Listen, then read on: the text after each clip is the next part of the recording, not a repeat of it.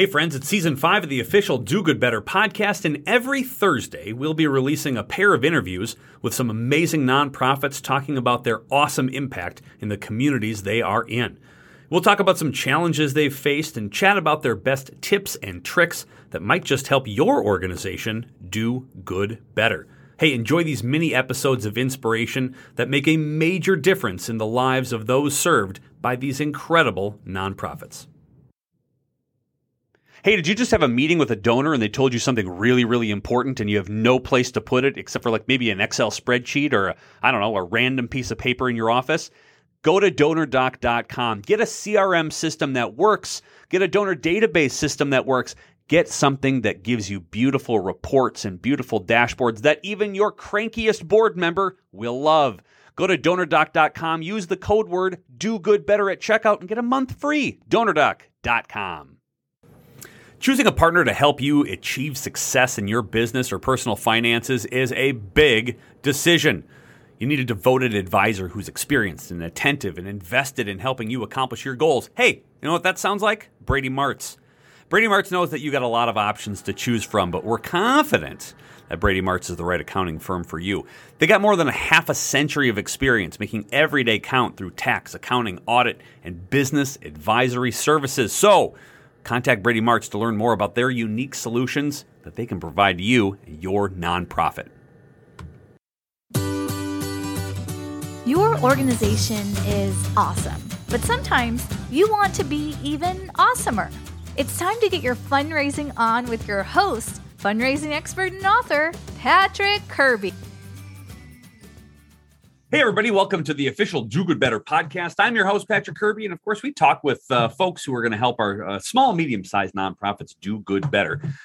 I'm finding out that a lot of our small and medium-sized nonprofits can actually help our small and medium-sized nonprofits, which is why we're chatting with you today. And I've got a fantastic guest for you. I've got Alison Wolbeck. She is the board chair for Ep6 for Hope. Alison, welcome to the official Do Good Better podcast. Thank you very much. I appreciate having the opportunity to be here with you today. I'm very excited to learn. There's a lot going on here. And so this is going to be fun to digest. But for those who are kind of flipping through iTunes or they're on YouTube and they find a place for hope, recovery and wellness and food center, I mean, there's a lot to hear, but maybe they don't know who you are. So why don't you give a 5,000-foot view on who you are, what you do, and why we're talking today? Well, first of all, as you know, Place for Hope, the purpose is to provide a safe, enriching, and supportive recovery environment for adults living with a mental illness. Unfortunately, COVID-19 put a wrench in those plans when the governor shut down social clubs. So we had to do some quick thinking and pivot in how we could still serve the community and especially our members. So we decided to open up a food shelf. And that's what we're doing now. Brilliant. Talk a little bit about mental wellness. Talk about mental health. Why is that such an important piece? And why is this something that you decided I'm going to take the leadership position, we're going to build, and we're going to create this group? Well, actually, A Place for Hope has been around for over 20 years. We've prior to now, we've been very quiet, very seclusive. Our members, were afraid to let it out that, they were living with mental illness because of the stigma that society has on that. However, we're becoming more and more open with that and encouraging people to be more vocal, and that, 1 in 5 adults live with, mental illness at some point in their lives. And it's not unusual. And the more open we can be, the more we can help people to get out, not isolate, and live better lives. Live it loud and proud. That's really what I really like about this. All right. So I want to hear a success story. I think you've been around for 20 years. There's bound to be 200, 2,000 stories of success. Is there something that you can kind of share with the listening audience on what you've been doing around for 20 years and kind of the good that you have done, even being sort of behind the scenes with a lot of mental wellness issues? What's a great thing that you can share with us? Well, I guess I could use my some personal information for that. When I first heard about A Place for Hope, um, it was the Recovery and Wellness Center, and actually at that time it was known as the Social Connection. And at that time, it was over 10 years ago, I was living in my car. I didn't have a home. I was new to the area. And I started coming in because I myself was dealing with mental illness, severe depression and anxiety, and I needed a place to be, to feel welcome and feel like I wasn't being judged for, what was, what I was dealing with. And so I started coming in, and over the years, I kept getting better and better and more managing my mental illness. And now today I'm chair of the board of directors.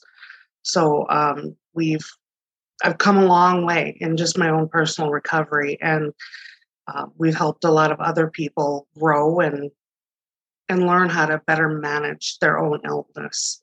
Nothing better than a personal success story to showcase the enthusiasm for, if this can happen for me, it can happen for you.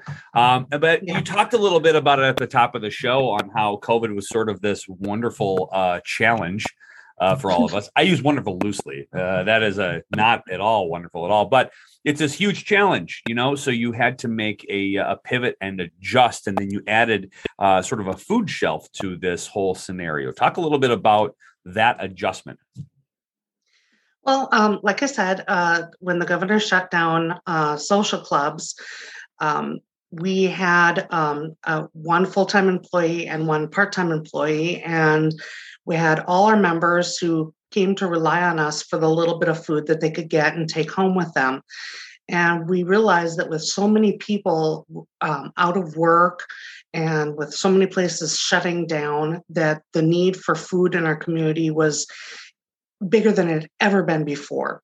And so our director decided that we would open up a food shelf. We would open our doors to the community, both Fargo, Moorhead, and basically anybody that wanted to travel to come and get food from us. We started with one very small room to do this out of. And through one of the challenges was how to grow that and serve a much larger community.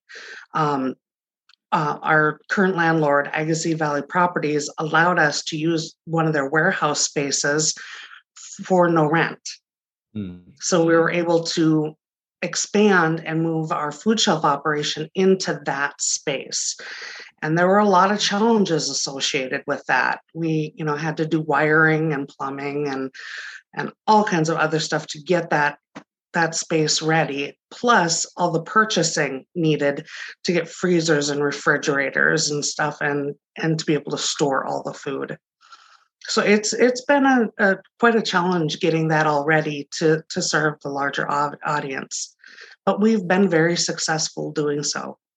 The audacity of creating this is something that I just love a lot, and I think that's really what makes this such a wonderful story. Is that this this delightful opportunity comes around not a lot. Right, where you have the ability to pivot and then serve more while still sticking to your mission. So I'm super excited for you, and super great for the community that has you around too. For other organizations, let's just talk about somebody who's working on a food shelf, or somebody, organization or nonprofit who's within recovery or wellness. Is there a tip or a trick that you've learned over the last decade of even being involved with this particular group, or as a leader, as a board chair, that you can pass on to other organizations that might be listening to this show and might be, struggling with where they go and what direction that they head as a nonprofit leader? Tip or trick that you can give? Keep your volunteers happy. That's a great one. Yes. Since we only have one full-time and one part-time employee, we rely very heavily on volunteers. We've gotten help from the Dilworth Lions, the Dilworth Local Lions, and even our members. And over the past year, we've had over 6,600 volunteer hours. So we rely very heavily on our volunteers and appreciate every single person that walks through those doors to help. Sharing success stories and showing gratitude to those that are serving you as well as others. Always one of the best tips and tricks that anyone can give to you. All right, Alison, the floor is yours. How on earth do people get a hold of you for A Place for Hope? And how do they volunteer? How do they donate? And how do they support what you're doing? Well, Giving Hearts Day is on February 10th, and we are all looking forward to that. So you can visit our Giving Hearts Day page, A Place for Hope, Recovery and Wellness Center /food shelf. There is a contact form for people to contact us to volunteer, to donate. They can donate through that as well. Our phone number is 218-284-6069. If people are in need of food, they can call us between Tuesday and Friday from 11 a.m. to 3 p.m.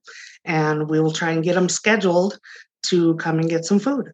I love it. Fantastic. Alison, thank you so much for being a guest on the podcast. Thanks so much for what you do. Thanks so much for your willingness to adjust according to whatever life has planned out for our community, and really appreciate you sharing your perspective and your history here on the official Do Good Better podcast. Thank you very much, Patrick. Look, as someone who listens to the show, you know that I love helping small and medium-sized nonprofits. That's why we bring on the awesome experts and guests that get to talk to you about how to make your organization more awesome.